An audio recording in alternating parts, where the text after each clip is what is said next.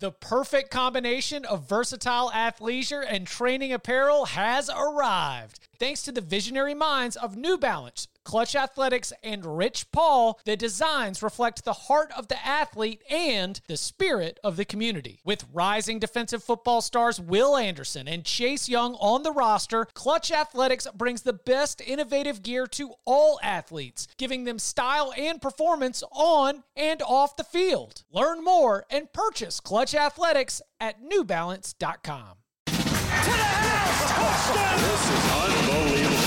Welcome to the Cover 3 podcast with your hosts, Chip Patterson and Barton Simmons. It's your call for the best college football coverage. From National Signing Day to the National Championship and everything in between, CBS Sports presents the Cover 3 podcast. And welcome back to the Cover 3 podcast here on CBS Sports. Great week so far. Our thanks to the entire Rolodex of content and guests and friends that have stopped by. Make sure that you go back and check out our mailbag. Make sure you check out Barrett Sallee talking all things SEC. And but now, I mean, it's Thursday. I know why you're here, and so we might as well deliver it to you. It's the Locks Pod. So, joined as always by Barton Simmons, Tom Fernelli. Gentlemen, how are we feeling as we approach Week 9? I kind of like the slate this week. Fun slate. Kind of took a look at the board, and a lot of action out there that was tempting. So I narrowed it down, but I felt like there were some tasty lines this week. Yeah, you know, for the first time this season, when I was working on the six pack, my problem wasn't finding games that I wanted. It was finding games to not include. Ooh. So I mean, I've got a lot of locks this week. The same that we've had all season. It's just I still had to like cut it down, or it was like I kind of want to pick this game, but I've already got 10. So, yeah, I'm feeling pretty good about this week too. I don't know what it is. It's just seeing the board well. Love to hear it. All right, well let's review what happened last week. Barton 6-3 week. He had a loss with the Penn State, so that is a lock fight loss with Tom. But then he got a lock fight win against me, just being a dummy. Taking Arkansas to cover 19.5 against Auburn. Dummy. But good pick for Barton. That's a win. He also won on LSU minus 18.5 at Mississippi State. Cashed that Florida -5. Purdue plus 18. Georgia Tech. Barton, the Ramblin' Wreck. How about you not only calling the spot, but calling it like right on the money? Should have sprinkled that money line with it. That would have been a healthy payout on that money line. That was a wild game, though. It took some gymnastics for Georgia Tech to pull that one out. So that probably was, the money line might not have been the right play, but I think the line certainly was. Well, a lot of that in Miami games this year. Yeah. The cover was money as soon as there was the fumble return touchdown in the first quarter. With the money line cash required 3 missed field goals inside of 40 yards, including a 26-yarder that got blocked in the final minute. That's a little bit more Miami weird. Yeah. USC -9.5, comfortable win for the Trojans. And then the losses, they were few. It was Missouri -21. The under in Washington, Oregon, man, that was a little bit painful to see that one. That go went nothing kaput. like I expected it to go. Yeah, they were just scoring. That was just a shootout. Yeah, it was not at all what I expected either. So, but 6-3 on the week, up to 40, 24-4 on the season. Let's go. Goodness gracious! Any other lessons? Carrying us. Yeah, I know. Any other lessons or takeaways from last week's slate? Always be wary betting against a sleepy 11 a.m. kick at Vanderbilt Stadium. No, it was a 2:30 kick actually, but it was still, you can't trust Derek Mason's squad, good or bad. So props to Vandy for getting a big win. For Tom, he was 4-6. The wins were the lock fight win as he cashed Michigan +9. They got Oregon State, the beloved Beavs, +11. The under 67 in Arizona, USC, and the under 49 in New Mexico, Wyoming. The losses were first a lock agreement loss with me, and I'm so sad to see Washington lose that one. Loss in the under 45.5 in Duke, Virginia. That got out of hand very quickly. Yeah. The South Florida plus 14. Which side of Charlie Strong are you on? Never again. Okay.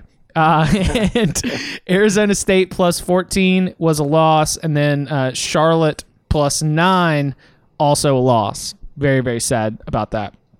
All right. Now, for Chip, a 2-8 week. 2-8. It wasn't that long. Barton, we thought it was maybe last week it was 7-1. That's not the case. It's like 7-1 in week 5. Then you're 2-6 in week 6, 4-5 in week 7, 2-8 in week 8. The losses were aplenty. I mentioned the lock fight losses. I was on Arkansas. Lock agreement loss on Washington plus 3. Lock agreement loss on the under 51. I believe that might have also been my money line sprinkle. The under 48.5 in Florida, South Carolina. Looked good for a while, then Florida got frisky. Loss, Oklahoma State minus 3.5. That Cowboys are in a funky spot right now. NC State minus 3, just a no-show in Chestnut Hill. Very disappointing. The over 61 in LSU, Mississippi State was a loss. I mean, thank goodness for Louisiana Tech getting it done on NFL Network in the Conference USA Game of the Week.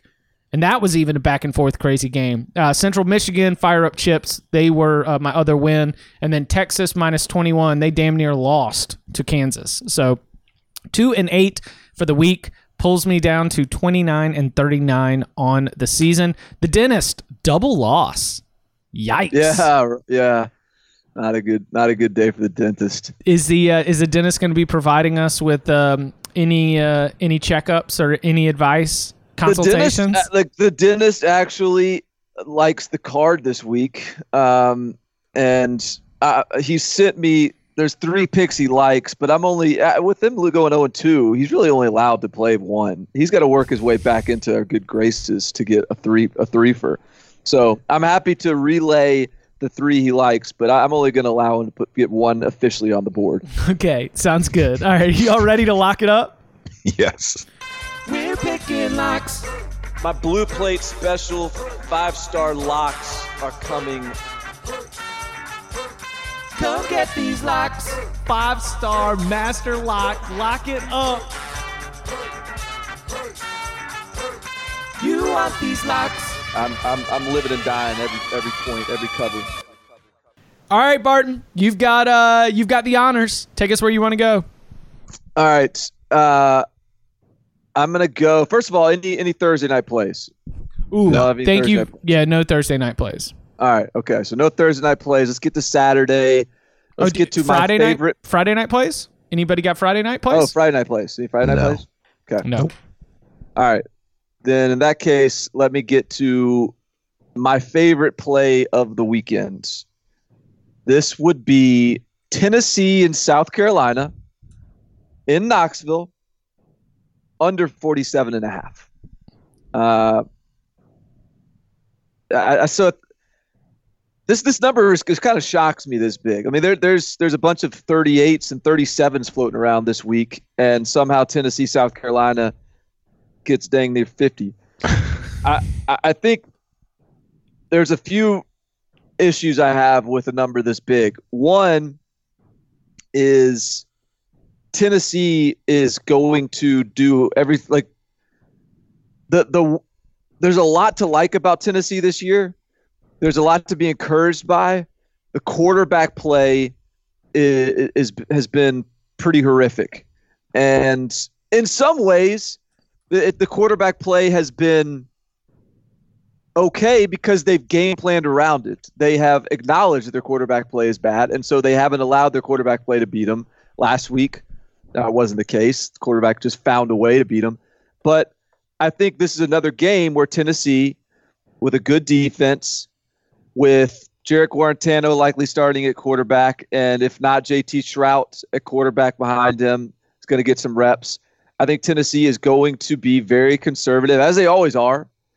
I think South Carolina is going to be the same. I mean, this is just two teams that are going to do everything within their power to keep this game close, not make mistakes, not close, but not make mistakes and figure out a way to win with their run game and with their defense. And so I don't get this number. I'm going to go under 47.5. That was also the dentist's favorite play of the week, coincidentally. And so Tennessee, South Carolina under 47.5 with a dental recommendation as well. All right. I'm on this game, but I'm not on the total here. I'm gonna take Tennessee plus 4.5. This South Carolina is in a very interesting spot here. It has been an emotional couple of weeks, and for all the hubbub about where Tennessee's at, I do think that there's some reason for some positivity and thinking that this team has kind of turned the corner a little bit. And so with South Carolina going on the road after doing Georgia and Florida, and Tennessee maybe getting a little bit of finding a little bit of something in that Alabama game, I would not hate just a straight up Vols money line play, but I feel more comfortable in a game that, and this plays into your under. I do think it's going to be probably a close, low scoring game. So if I can get not only 3.5, but a whole doggone 4 and a hook, yeah, let's go Vols home dog plus 4.5. Fellas, I have a play for this game as well. And it is what Chip mentioned. I'm on the money line. My money line sprinkle this week is Tennessee plus 170. There you go. I just think that they lost last week, obviously, to Alabama. They had a chance to win the game. We all know what happened with I was about to call him Guantanamo Bay. Anyways, Guarantano with the fumble at the goal line, calling his own play, getting yelled at, everybody having thoughts about it. But they were playing Alabama well, and I know Tua got hurt, but they were still playing well against Alabama before Tua's injury.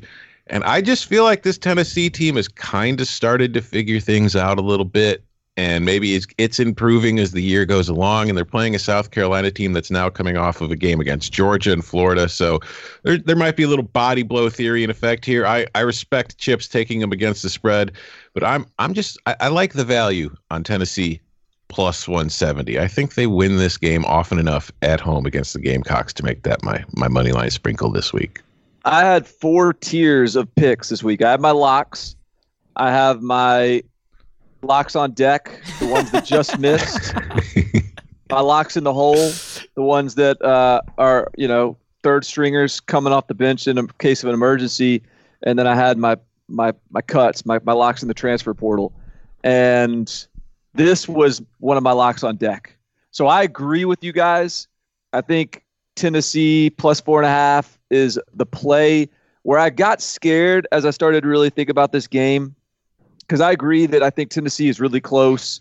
I think Tennessee is finding confidence. I think last week, if anything, they come out of that Alabama game almost revitalized, re-energized by how close they played them, sort of convincing themselves that, hey, if Guarantano doesn't go, hero ball at the goal line, then maybe that game's an 8-point game. They got Mac Jones in. Who knows what happens?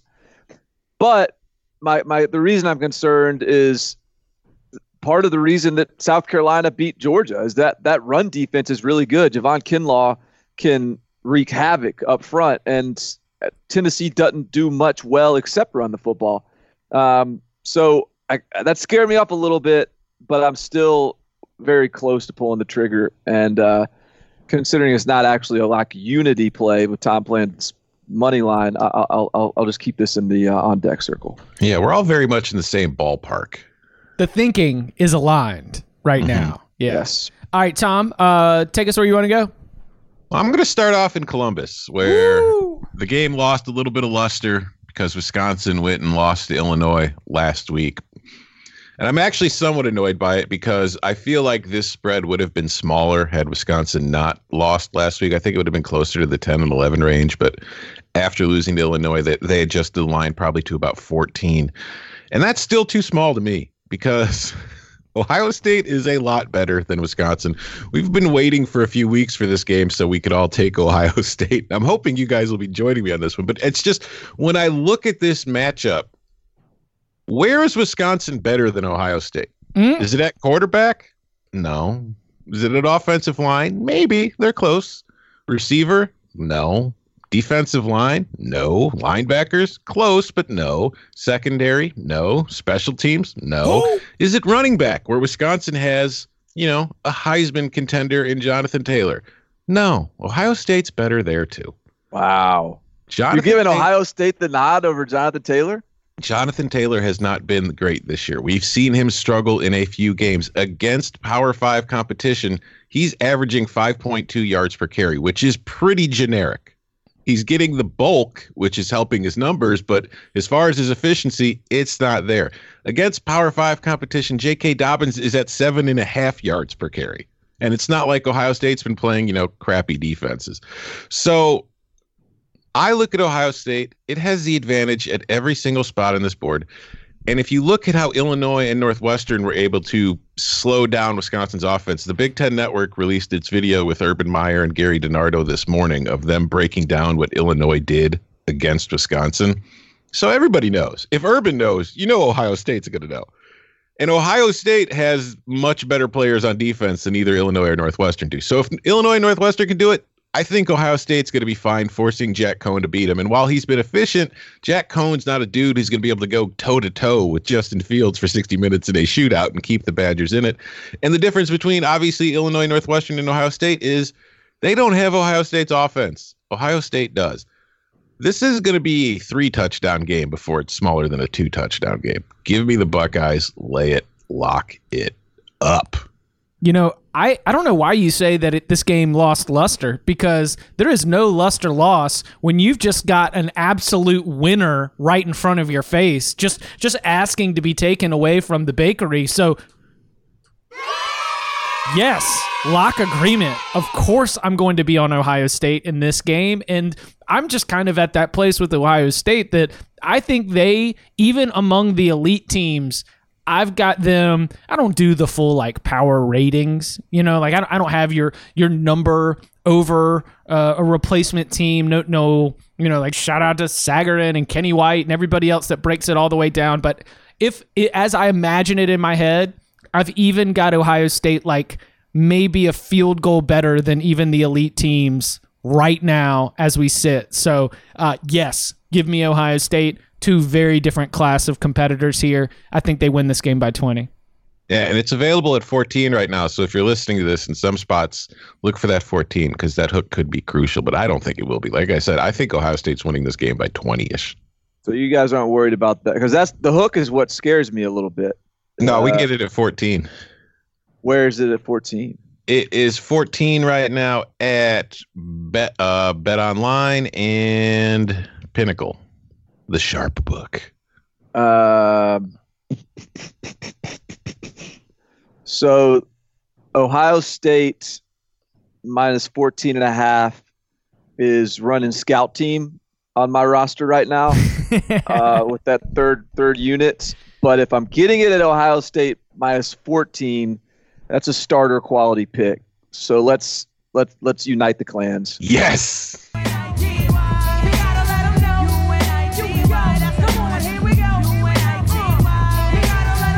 I mean, you gotta let them know. It's Ohio State at home against a Wisconsin team that's not going to be able to beat you through the air. I mean, this thing might be 0-0 at the end of the first quarter, but it's going to be 21-0 at halftime, Barton. Yeah, I agree. I mean, so y'all covered this game well and effectively, and I agree with everything you're saying. In light of that pick, then. I am curious if either of y'all have a pick on Auburn LSU. I do. I don't. All right. Have at it, Tom. I'm on LSU minus 10. This is so that's consistent. So to answer my question, then that's because I feel like these two spots are similar, and if you're liking Ohio State, then it makes sense you're liking LSU. So go ahead. Yeah, I mean it's the same situation as when I took Auburn at Florida a few weeks ago when Florida was the home dog. I broke it down. Bo Nix. We've spent so much time talking about Bo Nix on this podcast, but at home, Bo Nix is completing 63.5% of his passes. He's averaging 9.5 yards per attempt. He has 4 touchdown passes, no interceptions. On the road, Bo Nix is completing 50.5% of his passes. He's got a yards per attempt of 6.3, so 3 yards fewer. He's got 7 touchdowns, but 5 interceptions. And now those numbers sound bad enough as it is, but when you look at those road numbers, keep in mind that last week on the road against Arkansas in your lock fight, Bo was 12 for 17 with 3 touchdowns and no interceptions, averaging 10.4 yards per attempt. So you take away that Arkansas game, and the numbers are horrific. Against Oregon and Florida, he's averaged about 40% completion, or he had about a 40% completion rate. You put him up against a good defense, and granted, LSU's defense I don't think is as good as Florida's overall, nor is it as good as Oregon's. But its secondary, as we've also discussed, is probably one of the best in the country. It's filled with NFL talent. I think LSU, like those other teams, are going to be able to make Auburn beat them on the ground. And Auburn, I think, is going to find some success running the ball. It's just they're going to make Bo Nix beat them. They'll let you have success running it. But if you're going to beat us, it's going to have to be Bo Nix. And I have seen nothing from Nix on the road in this kind of environment to make me think that he's going to be able to do that, particularly in a game where he's going to have to keep up with Joe Burrow and the LSU offense, which I think is getting at least 32, 33, 34, 35 points in this game. So I like LSU minus 10. Lock it up. You're getting it at 10, not 10.5? It is at 10 at Pinnacle and Circa. All right, 10 it is. By the hook, kids. One thing that's interesting about this game, and I just, in reading up about this matchup this week, did you guys know in 47 games as defensive coordinator at Auburn, Kevin Steele has allowed 30 or more points 3 times? That's pretty. Before. That's pretty wild. I know that Auburn is one of 10 teams in the country so far this year to not give up more than 24. Do we know who the teams he gave them up to were? Who he gave Florida is one of them. They got exactly 24. Well, the 30-plus points was, I can find out pretty quick.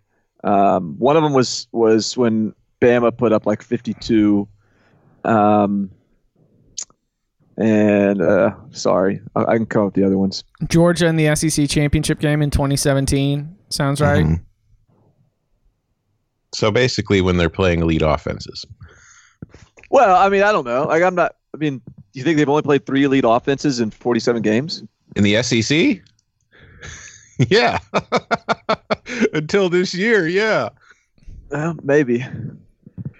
There's been good offenses, but there hasn't been the offenses like we've seen of Alabama and LSU this year that are averaging 50 points per game. Right. I'm not saying they're going to keep them under 32 or 30 because we've rarely, no one has seen offenses like LSU and Alabama recently. Mm-hmm. That's unique to this season. But I think it worries me a little bit just in the sense. So the games were Bama 30, Auburn 12 in 2016, Oklahoma 35, Auburn 19 in the Sugar Bowl in 2017, and 2018, Bama 52, Auburn 21. Those are the 3.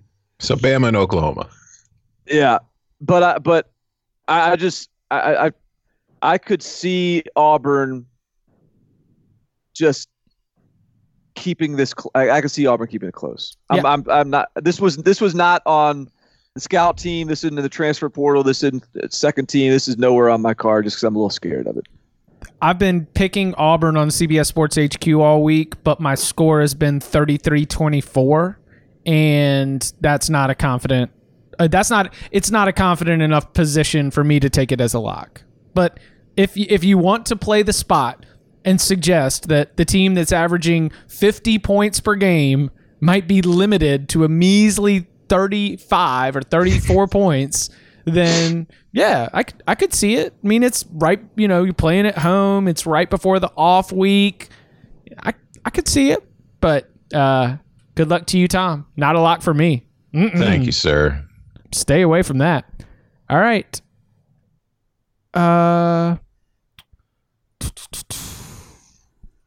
Let's go to Ann Arbor, Michigan.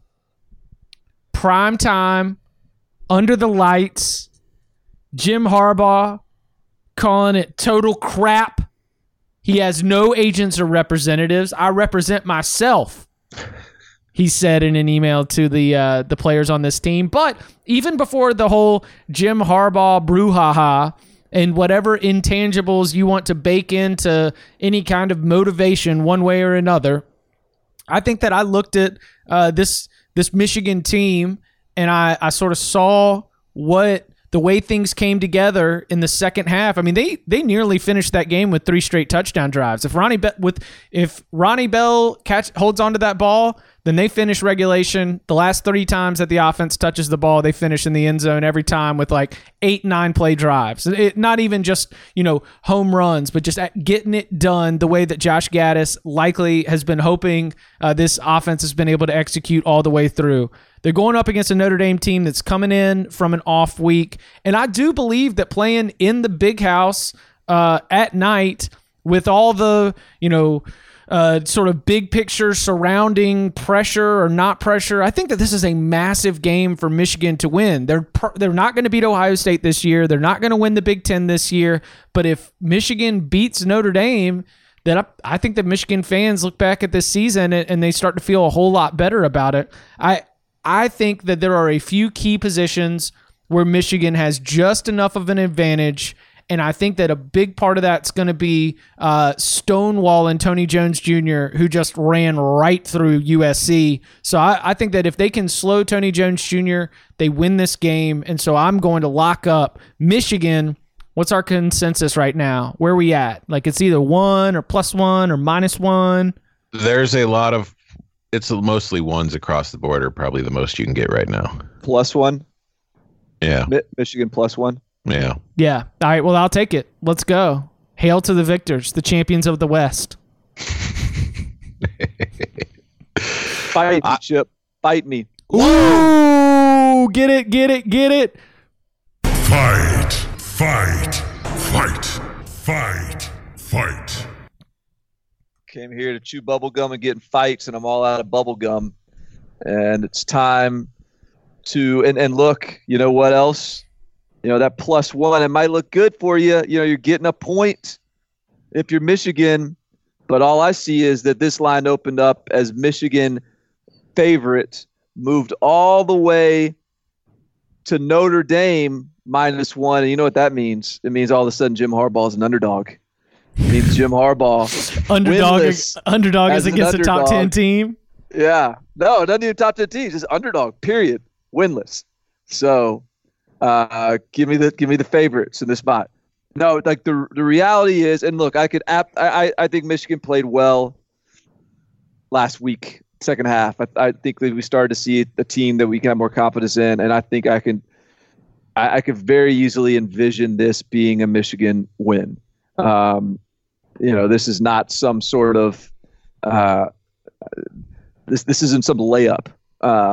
This is a game that's, if you play it 10 times, I think there's maybe 3, maybe 4 that Michigan wins. But I like Notre Dame here because I just feel like it's more of a trustworthy, complete team. I feel like when you look at coming off of a bye week, Michigan coming off a pretty physical, tough game, and I think Notre Dame having reset a little bit, coming off that bye week, getting to regroup, getting to get healthy. Brian Kelly has just talked about how mature and focused this team is. I don't think the road will bother them. I think that this is a Notre Dame team that plays complementary football and finds ways to win games. Like, I don't think they care whether they're going to be shutting teams out. I don't think they care whether they're going to be scoring 40 points. I think they're just really good at finding the right game, like a winning recipe to come out on top. I don't have the same faith in Michigan. And so I just like this Notre Dame matchup in terms of being a group that's a lot more trustworthy on both sides of the ball. So if you're going to give me a close line here, give me Notre Dame -1. Worst case scenario, I'm pushing this. I think they win. This was one of the cuts from my card. I didn't like either side of the spread too much because I think that it's a little too close either way to be comfortable with it. And as far as the total, I kind of had some dueling principles because, home overs for Michigan, but there's also the weather in this game is going to make things interesting because it's supposed to be, about 10, 11 mile an hour winds and light rain blowing, which is going to make it difficult for both teams to pass. And if you look at both of these teams offensively this season, they've both struggled to run the ball for the most part. And I think that going into against each other, it's going to be even more difficult to run the ball in this matchup. So I think this could be kind of a sloppy little slugfest going on. But at the same time, the last 4 times these two have played in Ann Arbor, the average total of points has been 62. So it's been a lot higher scoring than you anticipate. And I feel like this total's too low to really feel comfortable taking the under. But I also feel like with that weather conditions, it's a little too uncomfortable taking the over. I don't really like the spread. So I wish you both luck in your endeavors in this fight. I will ref. Okay, thank you. All right, well, let's go, Tom, back to you. Hey, Tom, before we get going here, I appreciate you offering up a little weather for this game, but you really dropped the ball last week. I mean, it was pouring all over the country, having major impacts on the game, and I didn't hear a peep out of you last week talking about that rain. Can we get a little bit? Can we tighten it up a little bit on the weather this week? Listen, the thing about rain is the rain actually increases scoring, because it makes for sloppy field, which makes it more difficult to tackle and defend because the offense knows where it's going. The defense has to react. So when a defender needs to react to the movements of a ball carrier, who's more likely to slip in the mud and fall? Yeah, the Florida-South Carolina game was monsooning, and that went over. Yeah, I mean, that's once it's like with a light rain and wind, it's not really a big deal. But when it's a heavy rain, I know, because that stuff gets weird. That's when defensive touchdowns tend to happen. So South Carolina, Florida went over, and despite the fact that Kyle Trask's hands shrunk 5 times in the rain, right? Florida still covered. So I guess it didn't matter. Maybe it Correct. didn't matter. All right, fair enough. You're off the hook. Tom? Okay. For my next one, I'm taking Memphis minus 10.5 at Tulsa. I have doubted Memphis a little too much. I've been skeptical of Memphis, been skeptical of Brady White, but I'm kind of buying in. And I think that this matchup in particular is one that Memphis should have a significant advantage. And this Tulsa team is really bad on the offensive line, and it's really bad on the defensive line. And while Memphis's lines I don't consider to be great, I think that compared to Tulsa, they look like, an SEC team in certain circumstances. So I think that this is going to be a situation where Memphis is going to get out early, and it's probably going to be able to coast. My only fear is that next week Memphis gets SMU, so there might be a little look ahead factor here. But at the same time, Tulsa, I've seen Tulsa play, and they haven't really been blown out. They've kind of done a good job of hanging around, but I just haven't seen anything from them that makes me think that this is a kind of game they're going to be able to really have anything for, because Memphis is a very good team. It's one of the better teams in the AAC, and the AAC this year has quite a few good teams. So I'm a little scared by the hook, but I just really like Memphis here. I think they're going to win by 2 touchdowns. Yep. I'm not locking it up, but there's a fine dividing line between tiers in the American Athletic Conference, and one of these teams is in the top tier, and one of these teams is in the bottom tier. So I don't hate it. Yeah, I'm a little bit scared of Tulsa. I'm just, this is a Tulsa team. They lost to Cincinnati on the road by 11. They lost to SMU on the road by 6. They beat Wyoming by 3. I just don't know what to make of this Tulsa team. I'm not saying this isn't the right side. I'm just a little scared of Tulsa. I think that their offensive line is so bad, and I know that's. I don't know. I shouldn't say so bad. It's just their offensive line has not been good, and I just think that if you look at the advantage Memphis has on them in both lines in this matchup, that over 60 minutes, I just don't see how they're going to be able to keep up. All right, Barton, back to you. All right. Let's go. Let's get a little Big 12 action here. So let's see. Oklahoma is playing Kansas State, if I'm not mistaken. Mm-hmm. You are And correct. that number is, where are you guys seeing that at? I see it. 23 and a half? Yeah, I see it as small as 23.5 and as large as 24.5. So depending on what side you're going. All right. So let's talk about Oklahoma and who they've played. All right. They played Houston, South Dakota, whatever, at UCLA, Texas Tech, at Kansas, Texas, and West Virginia. All right. Is there a fullback to be found in any of those games? There is Yeah, not. Sam Ellinger. Right. There ain't a one. Not a one. This is a Kansas State team that is like, from a stylistic standpoint, very unique to what Oklahoma has played. I've been saying from the outset that Oklahoma, while I think they are very good, and while I think that they're a top 4 or 5 team in the country, I have doubts that they're going to go through the Big 12 unscathed. I think now is where we start to see them get tested. I'm not saying Kansas State is one of the ones that beats Oklahoma, but I do think that the gauntlet begins here. At Kansas State, they go on the road against a very physical football team where it's not about getting to the quarterback, it's about stopping the run. And I just don't think they have been tested in the way Kansas State will be testing them. So I am going Kansas State plus, I get 24.5. Yeah. All right, I'll take it. Plus 24.5. And just so you know where I'm at on this game, I'm not playing this, but I did look up what the money line sprinkle would be.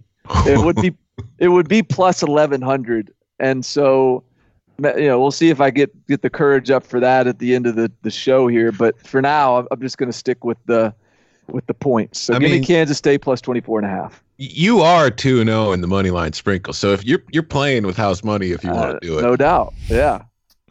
I am not going to be getting in the way of Oklahoma. I feel like I am. I feel like I'm on the other side of the aisle from you. We are in decidedly different political stances on the Oklahoma Sooners. I think they're still going to win the national championship. I'm not getting in their way, but I'm not going to fight you on this one. Not with Kansas State. Kansas State, they've got enough of the Kansas State That's an 11 DNA. a.m. kick too. Yeah. That's 11 a.m. in Manhattan. Yeah, they've got. I do really like this Kansas State team. I like it. I like this Kansas State team a lot. So I'm not going to get in the way of that. Best of luck to you. Coming up on the other side, more of our Week 9 locks next. The all-new Hyundai 2024 Santa Fe is equipped with everything you need to break free from the dull work week and embark on an adventurous weekend with your family. The all-new Hyundai Santa Fe's features ensure that you can take on any adventure. What kind of features? Well, how about the available H-Track all-wheel drive so you can take on the dirt trails and kick up some mud? Or the standard third-row seating so your whole family can experience the thrill together? How about available dual wireless charging pads so no one gets stuck in the great outdoors with a dead phone? We're always trying to think about those great spring and summer getaways, but with a car like the Hyundai Santa Fe, anywhere can be your next adventure. To learn more about the all-new Hyundai Santa Fe, go to HyundaiUSA.com or call 562-314-4603 for complete details. Learn more about the all-new Hyundai Santa Fe at HyundaiUSA.com or call 562-314-4603 for complete details. This episode is brought to you by Progressive Insurance. Whether you love true crime or comedy, celebrity interviews or news, you call the shots on what's in your podcast queue. And guess what? Now you can call them on your auto insurance too with the Name Your Price tool from Progressive. It works just the way it sounds. You tell Progressive how much you want to pay for car insurance, and they'll show you coverage options that fit your budget. Get your quote today at Progressive.com to join the over 28 million drivers who trust Progressive. Progressive Casualty Insurance Company and Affiliates. Price and coverage match limited by state law. All right, let's go to how about all right, fine. East Lansing. Y'all want to make some dumb decisions? Yes. Okay. We are thinking that it might be a circle the wagons week for Mark D'Antonio. As the frustrations are mounting, as the coaching search agent chatter continues to wonder if we are seeing the end of the tenure of Mark D'Antonio, as everything is piling up, all of the adversity. We've got, the transfer portal is the second most visited website among Michigan State football players in the dorm rooms. But I think Sparty can get it done here. So I'm going to take Sparty plus 6.5. What's the first most visited website? Probably Pornhub. Probably. I figured that was what you were hinting at. I just didn't know if okay. So Tom took care of that one. Tom took care of it. Yeah. So all right. Yeah, like I'm taking Michigan State plus 6.5, and I'm also gonna make it my money line sprinkle. Woo! 6.5 is my lock.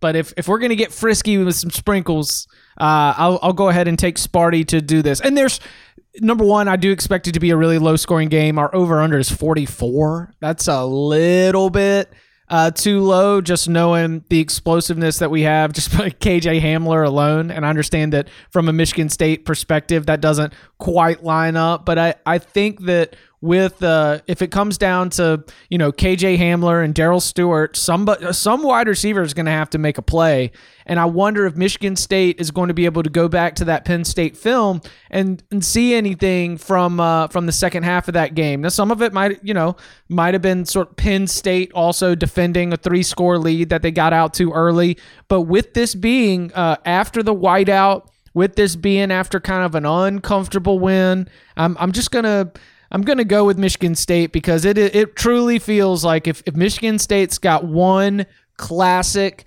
Michigan State pull out the tire iron and get into just a bare knuckle brawl in behind the garage, then I think that this is going to be it. And I think that this Penn State team, still undefeated, might be coming in with a little bit of extra value. Penn State might get out of here with a 3-point win. Penn State might get out of here with a 4-point win. But I think at 6 and a hook, I'm locking up Sparty. It's a Big Ten Saturday for Chip. Your last 3 locks have been Ohio State, Michigan, and Michigan State. Well, you can't trust the ACC Coastal, so might as well go to where I'm next most comfortable.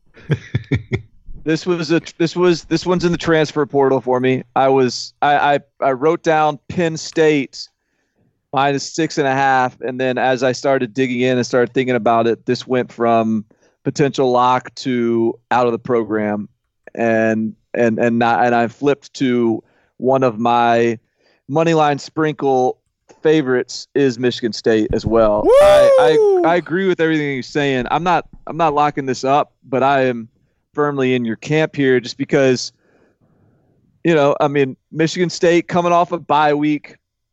This is a Penn State team. Like, this is the perfect recipe for Michigan State to have a Michigan State kind of game because Penn State has been sort of playing around in some of these games, 17-10 to Pitt or whatever. Like, this is sort of this is a Penn State team that is letting some teams hang around. Iowa, Michigan, now Michigan State, and this is the 3rd physical game in a row. They're offensively, they are very KJ Hamler dependent. So Michigan State, the charge is stop KJ Hamler, and then you got a chance. So I like a lot about this game. Home field, you don't always have to have a reason for Michigan State to win these sort of games. You just sort of trust it. That's what happened last year. Like, we were all sitting there after the whiteout game last year talking about how Penn State should have won and they may be one of the best teams in the country, and then they go lose to Michigan State at home. So I'm not going to play it, but I'm tempted to. I like this side. And it's a rivalry game. It's a made-up rivalry, but both fan bases have made fun of it for so long that I think it's actually become a real rivalry.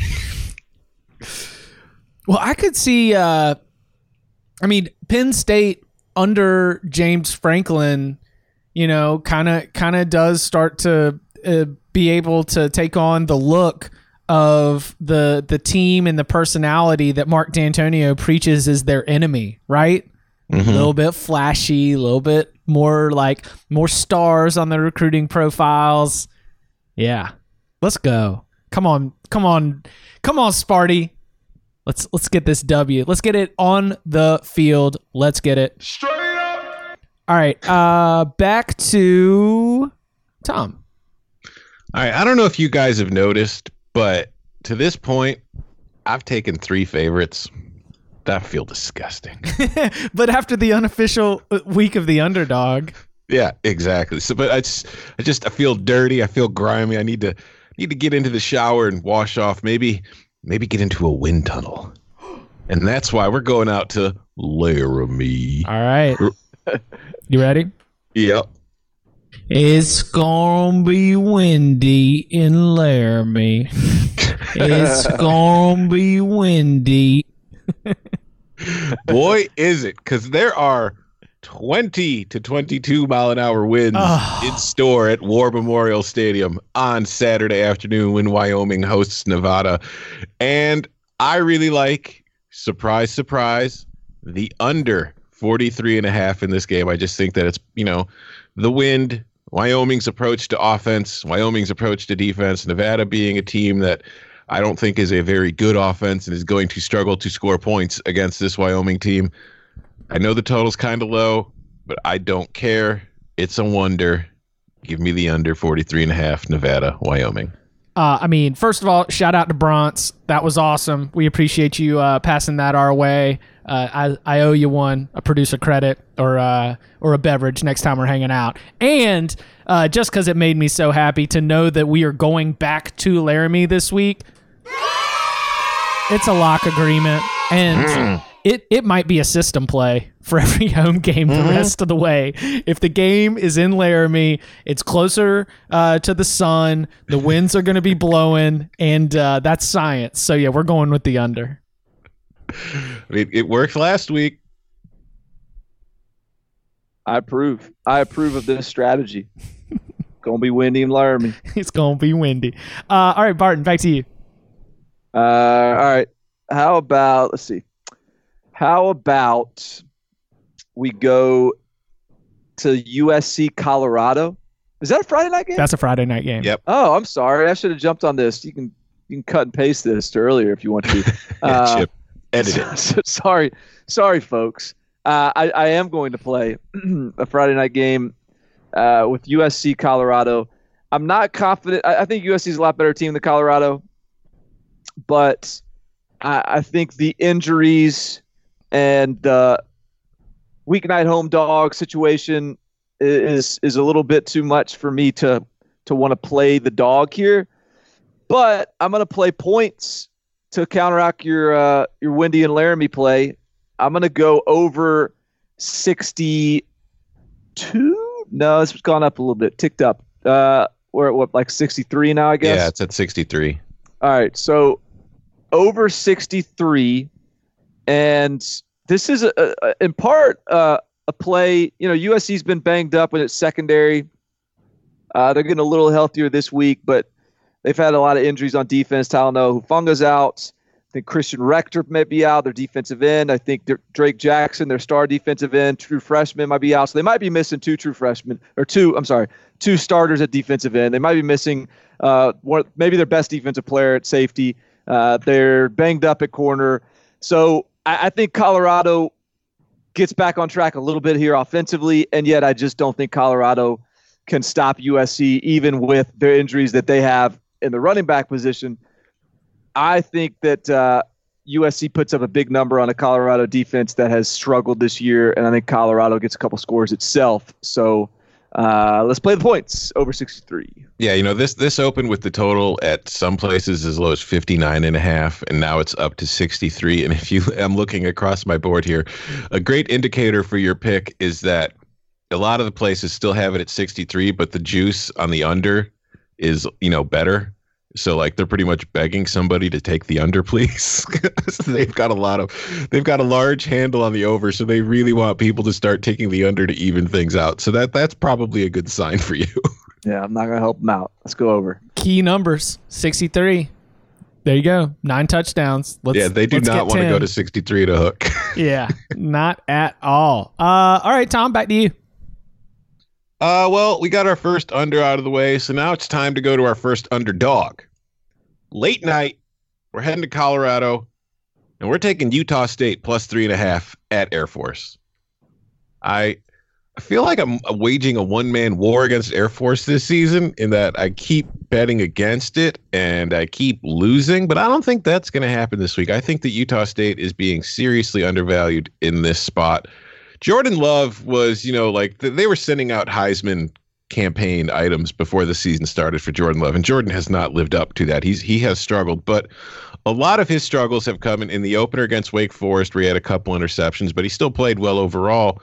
And then he struggled against a really good defense in San Diego State, and he struggled against a really good defense against LSU. In other games, he hasn't been exactly amazing, but he's been more like the quarterback we expect. And I think that in this matchup against Air Force, Love and Utah State's wide receivers will have a better chance against the Air Force defense than they did against, Derek Stingley and Grant Delpit and those guys. I think they're going to find more room for success, more room to maneuver.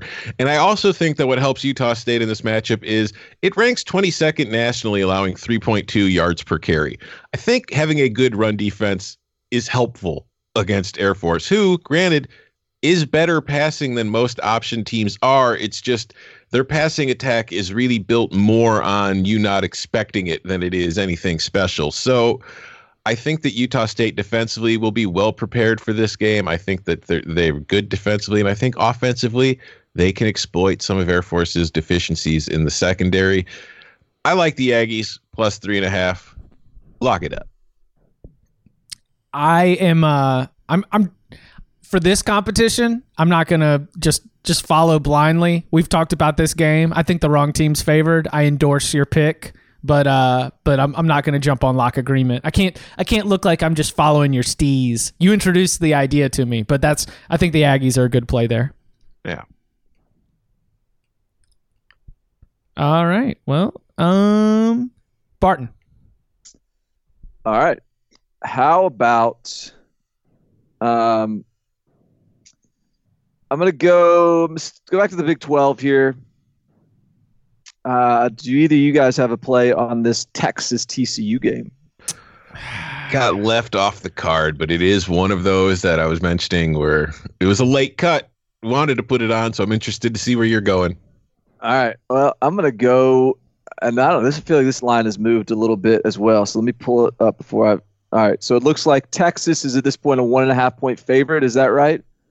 Yep. All right, so give me the dog. Give me TCU plus 1.5, and I think Texas. This is another team that is has been brutalized by injuries, really bad injuries. I think this is also a Texas team that, when you look at who this team is, what they've been week in, week out, are the only 2 losses they're going to have this year to top 5 teams in LSU and Oklahoma. Is that it? No, I don't think so. I think they got another loss or 2 in them. And this, to me, is a prime spot. You're going to Fort Worth. You got Gary Patterson, who has the biggest chip on his shoulder of any coach in America. They've got a true freshman quarterback in Max Duggan, who's been very better. Yeah, improving. But he's been some issues there. But I think that this week TCU comes in with a good game plan. I think that they understand the weaknesses of Texas defensively, and they can attack them. I think that this is a physical run game when it wants to be.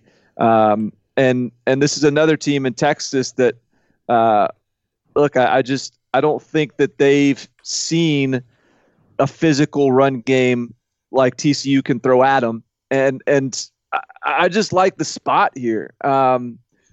I think TCU is going to come out really energized, and I like GP and his boys pulling the win.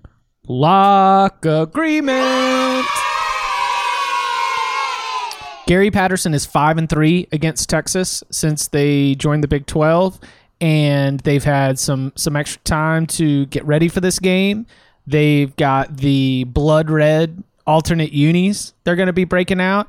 And I mean, I know that TCU has been sort of occupying this strange little bit of a middle space in the Big 12, but man, Amon G. Carter Stadium is one of the tougher places to play in the conference. So I love the spot to agree with you there. And then I also think that as TCU is continuing to improve, the thing that is going to allow it to win this game is going to be the defense, which has reasserted itself as the best in the Big 12 by far. And they're able to ride that group to limit what Sam Ehlinger and those wide receivers are able to do, and TCU gets the win. So yeah, absolutely, lock agreement. Yeah, I'm not locking anything up, and I'm definitely not now, because I was leaning towards Texas originally, but what caused me to eliminate it from the card, because first of all, I was driven to Texas because I saw those TCU uniforms and I just wanted to fade them on sight. But when I look at the numbers, I mean, this is a Texas offense that is not explosive at all. And it's a Texas defense that, like Bart was talking about, has been banged up and has been giving up a lot of big plays. And TCU offensively has been one of the more explosive offenses in the country. And while defensively it got off to a poor start, like Chip just said, it's gotten better in recent weeks. So I like TCU here more than anything too now, but I'm not locking it up. So we can't have two lock unities this week. Sorry. All right, Tom. Oh, wait, do you have another word, Barton? Do I have another word on this game? Yeah. No, I'm good. Okay. Let's roll. Tom. All right, well, I'm going to stick in the Big 12, where I'm taking the under 63.5 in Oklahoma State at Iowa State. Iowa State got off to a 2-2 start to the season, but it's won 3 straight. And I think the reason it's won 3 straight is not just because its offense has played well, but because its defense has really kind of clamped things down. In conference play, Iowa State is allowing only 21.3 points per game. And this is the Big 12 we're talking about, folks. And they're allowing only 21.3 points per game. The only defense in the conference allowing fewer in conference play is Oklahoma. And as we discussed kind of earlier, Oklahoma really hasn't played a great offense yet. But in this game, they're facing an Oklahoma State offense that got off to a really good start to the season. We were talking about, Spencer Sanders, Chuba Hubbard. We were talking about that trio that they have there. And through the first, in non-conference play, Oklahoma State was averaging 49.3 points per game. You know what they've averaged in 4 Big 12 games? I'm going to say 23. No, they're better than that. They're 29.5. So they're 20 points fewer in the Big 12 per game than they were in the non-conference. And a big reason for that, in the non-conference schedule against, teams that weren't exactly great, Spencer Sanders was completing 67.2% of his passes, averaging 9.7 yards per attempt, 7 touchdowns, 1 interception. In 4 Big 12 games, he's completing 59.5% of his passes, which isn't bad, but the yards per attempt is down to 6.9. He's got 4 touchdowns and 8 interceptions. He's had a rough time adjusting to a step up in competition, which probably shouldn't be all that unexpected from a freshman. And I think going on the road against a very good Iowa State defense, I think Oklahoma State's going to struggle in this one. I don't think things are going to be fixed. I'll send if I see something, I'll say something to Mike Gundy. I'll give him some advice on how to fix it if I notice it.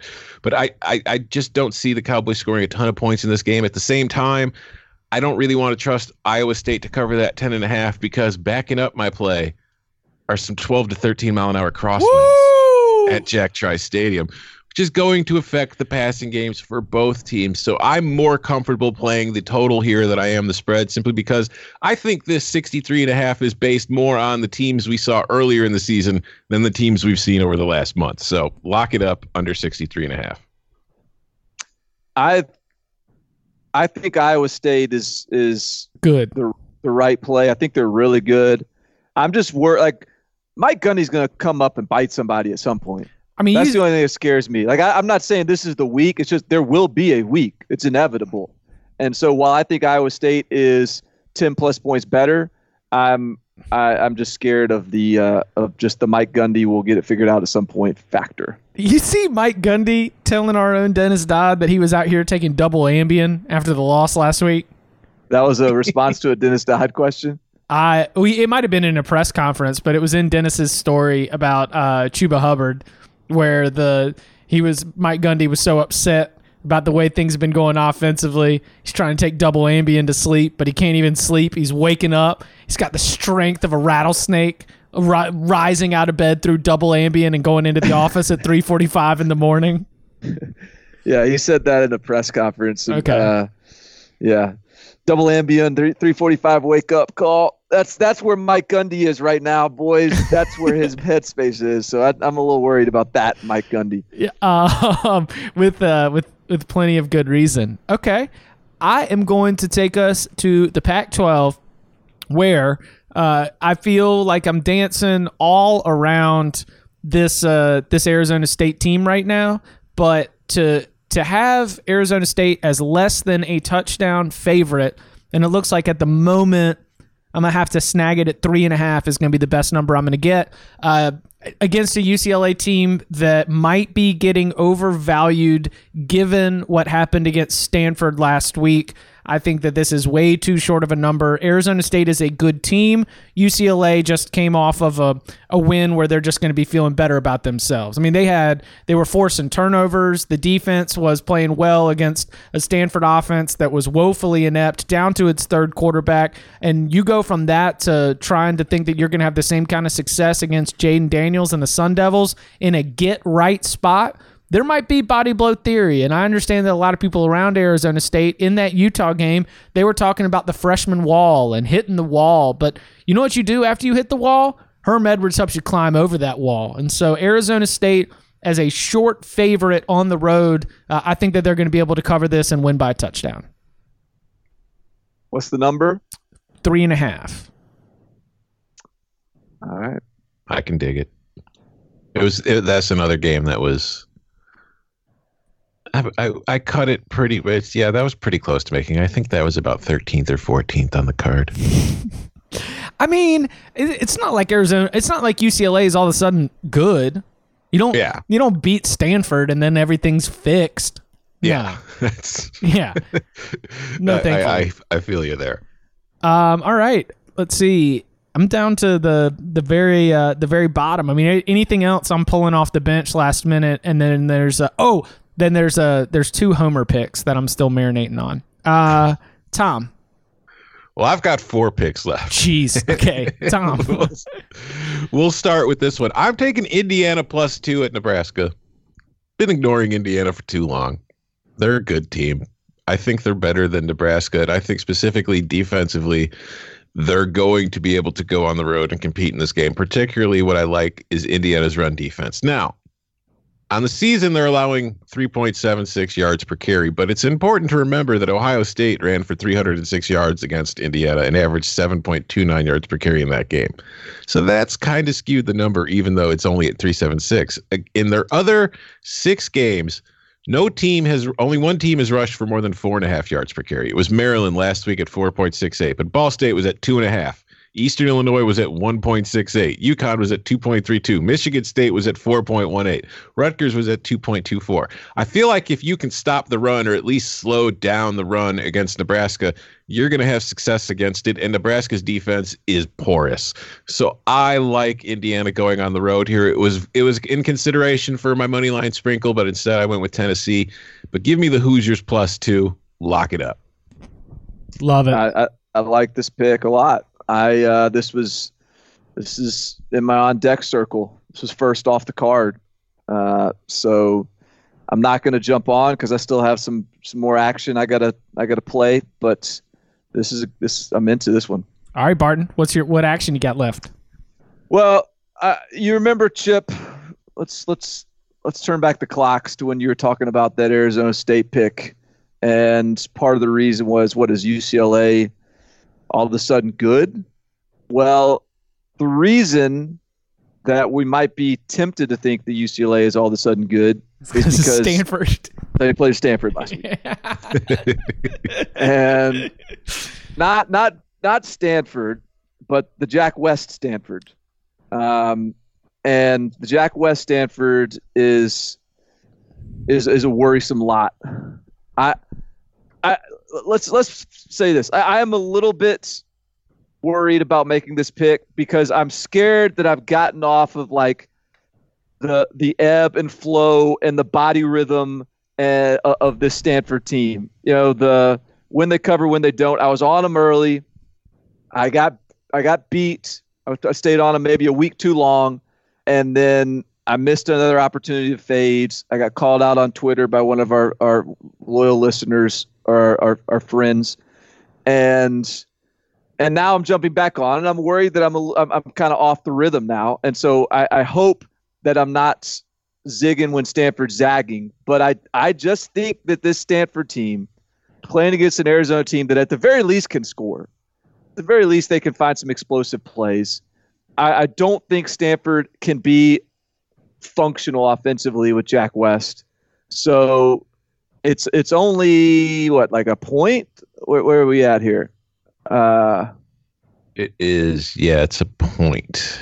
So Arizona is, or is it a pick 'em? Actually, I see it at pick 'em some places. No, Arizona is a point favorite at some places, and it's a pick 'em some places. All right. So, I mean, I guess I'll take the point, but I don't think I'm going to need it. I'm going to go Arizona +1 at Sleepy Stanford Stadium. No, Arizona's getting the point. They're -1. I'm sorry. They're not +1. So they're laying the point. So my bad. I wanted to pick them. Mm-hmm. All right. Arizona, pick them. Let's go. All right. I'm going to take us to the link where dreams go to die. It's 7 p.m. in Philadelphia. UCF coming in as an 11-point favorite. Temple off of a disappointing performance, disappointing loss at SMU.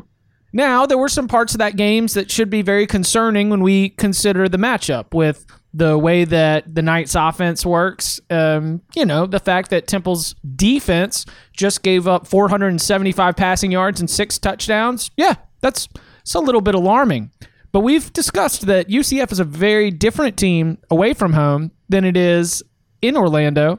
And so if I'm catching 11 with a Temple team that has taken down Maryland at home, taken down Memphis at home, I don't think that they're going to pull the straight up upset, but I do think that getting it above 10, we might have some value here with our beloved Owls. So I will be locking up Temple, 7 p.m. kickoff. We'll get it on ESPN2, and that's where we're going to be living. This is another late cut for me. I'm with you on the same side, though. But my favorite little anecdote about this game is the injury list at Sports Insights, where it lists the injuries, wants you to know that Taco Fall is out with a concussion. Oops. I don't know why.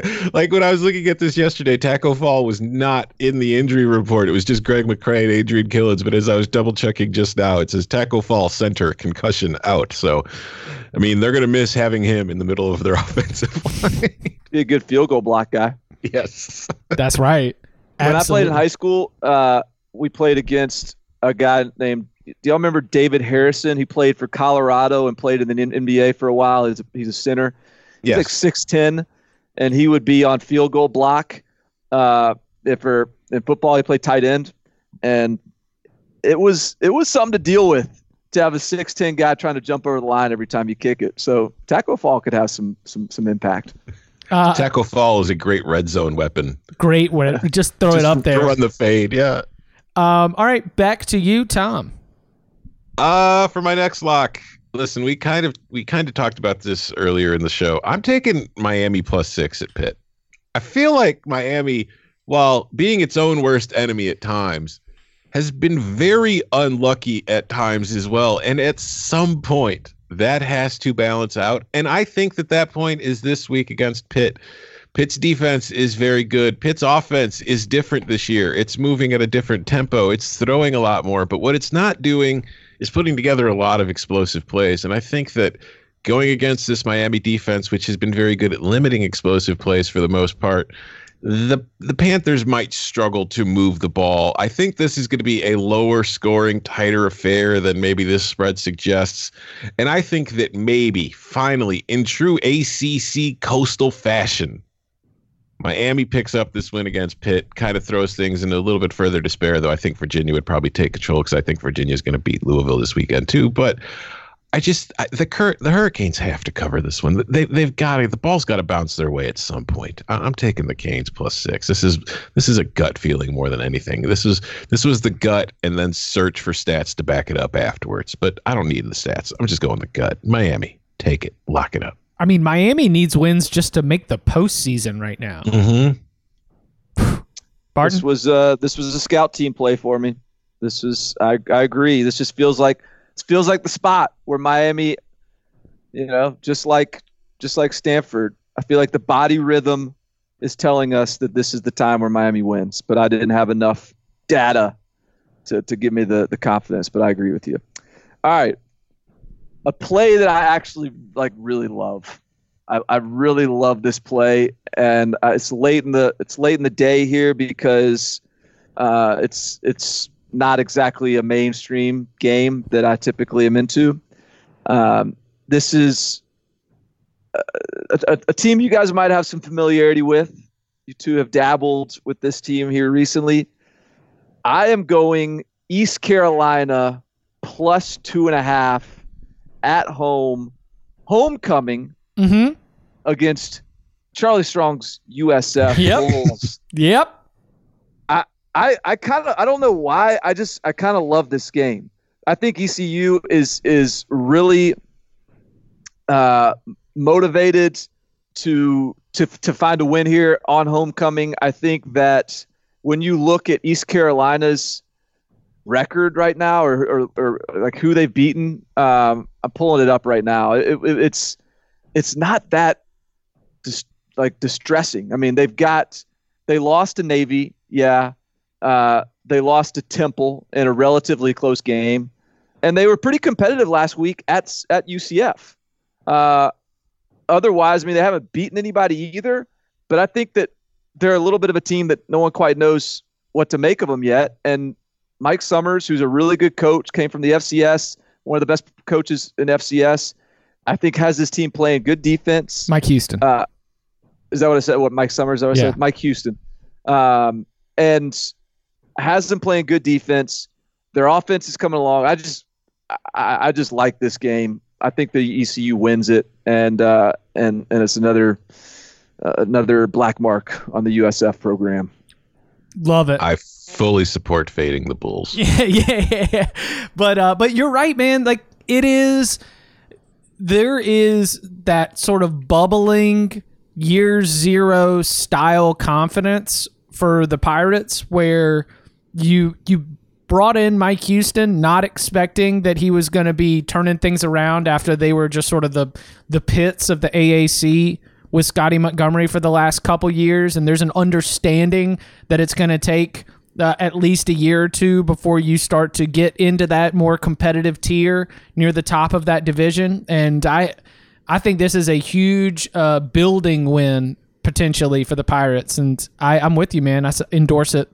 I just been reading some of the comments leading into this game. I just get the sense that ECU is treating this like their Super Bowl. I just get that sense where they're really circling the wagons and prioritizing getting a win in this game. Dowdy Ficklin Stadium's like sneaky nice, and it's because they've got some passionate donors, and it would behoove Mike Houston with a bunch of potential donors in town for homecoming to get this win that would point to better signs for the future.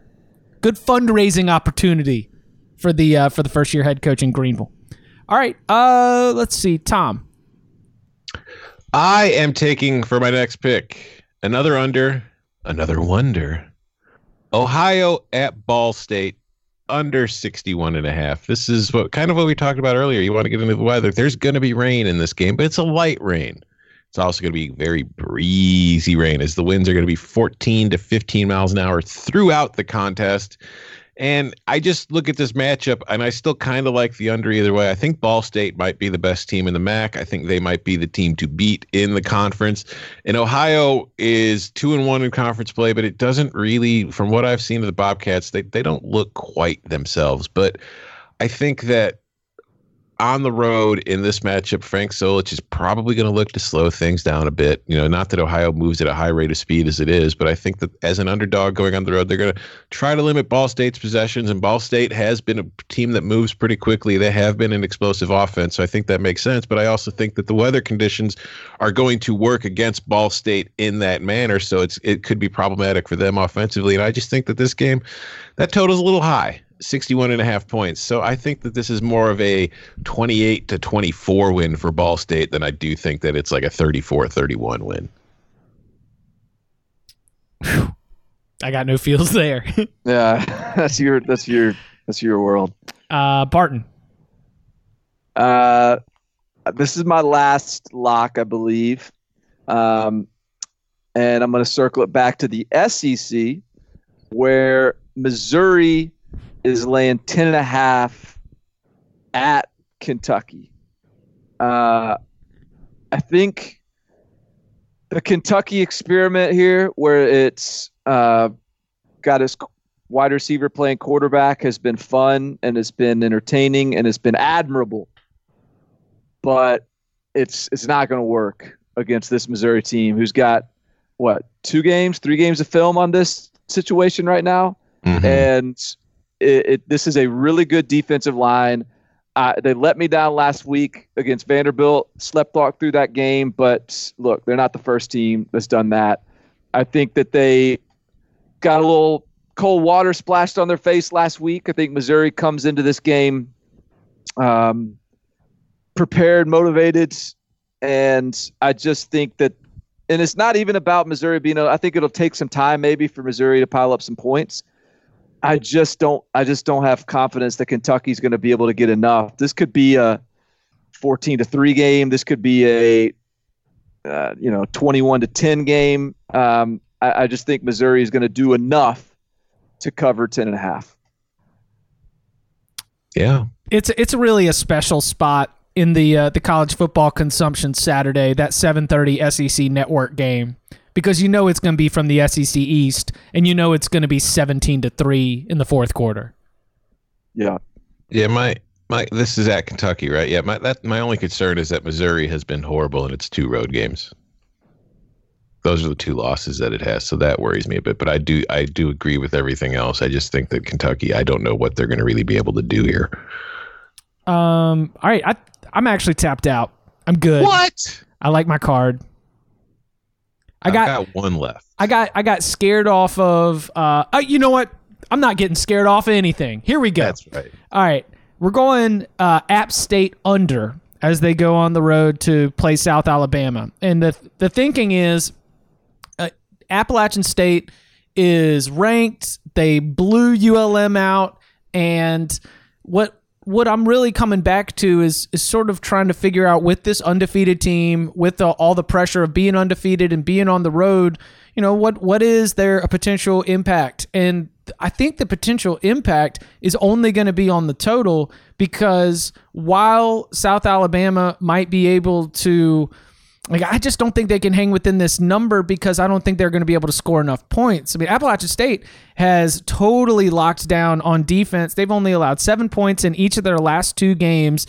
The only hesitation that I had was that things got a little bit frisky against Charlotte and Coastal Carolina earlier this season, but if we just look at last time on the road, Charlotte can score though. Last time on the road against Louisiana, 17-7. As I mentioned, ULM 52-7. The defense and ULM and South Alabama also was kind of bad in the red zone offensively last week during their Fun Belt Wednesday game. So don't I know it? So I think that what I'm really riding here with the App State underplay is that defense to continue to play really, really well, so that even if the offense is a little bit creaky or has a little bit of a roadie letdown type performance, they're still going to be able to deliver the goods for us with the under. So App State defense is really the hook of the play, and we're going to take that under. I love it. Go for it. Do you have anything left, Barton? Just my money line sprinkle. Well, I've got one more Sunbelt play, if that's what the people demand. It is. They demand it.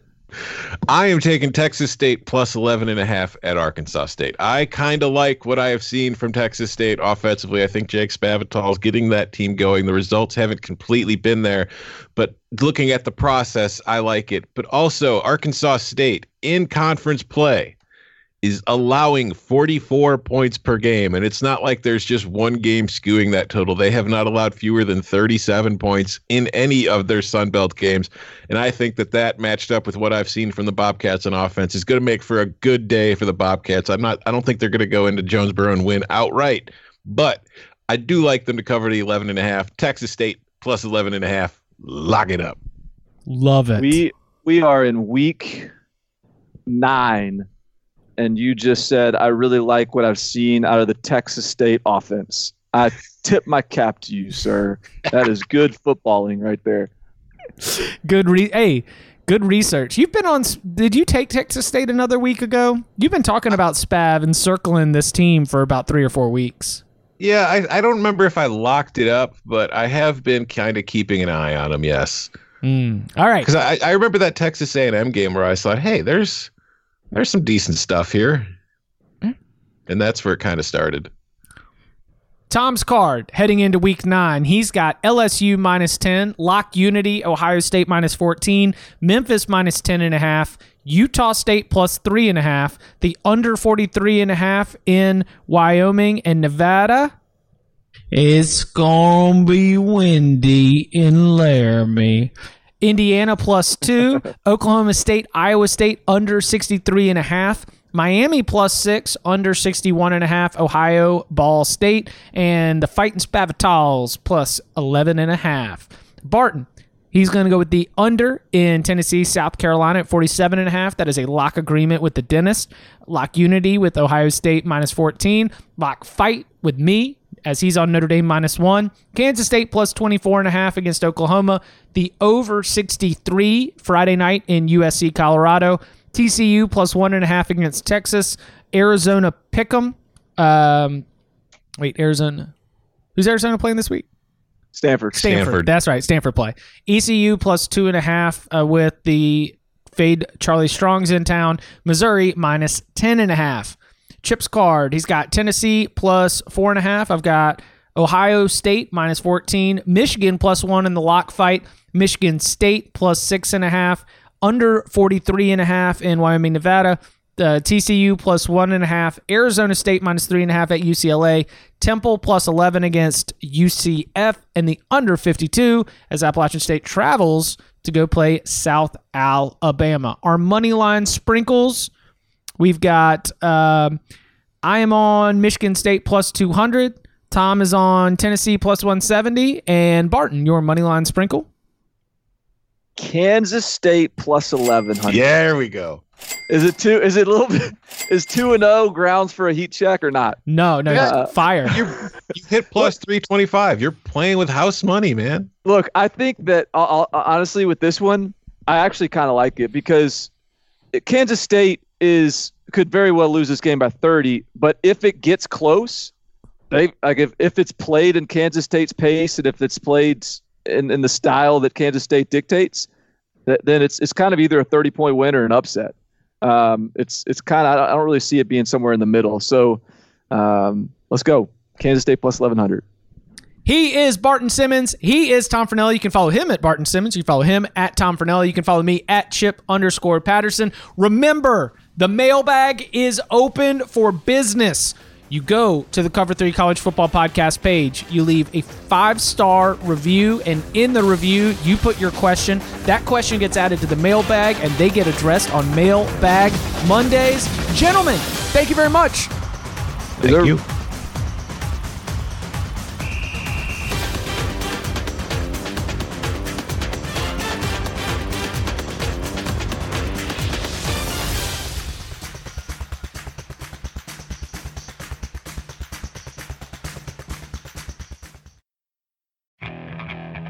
Okay, picture this. It's Friday afternoon when a thought hits you. I can waste another weekend doing the same old whatever, or I can conquer it. I can hop into my all-new Hyundai Santa Fe and hit the road. Any road. The steeper, the better. Because my all-new Santa Fe is available with H-Track all-wheel drive, so I can hit the trail without a worry in the world. Heck, with 3 rows and best-in-class rear cargo space, I can pack the whole family in with all our gear. We've got available dual wireless charging for our phones, so we'll never lose touch with civilization, and we won't lose touch with the primordial power of Mother Earth. So which is it? Waste the weekend or do something a little more epic? And conquer it in the all-new Hyundai Santa Fe. Visit HyundaiUSA.com or call 562-314-4603 for more details. Hyundai, there's joy in every journey.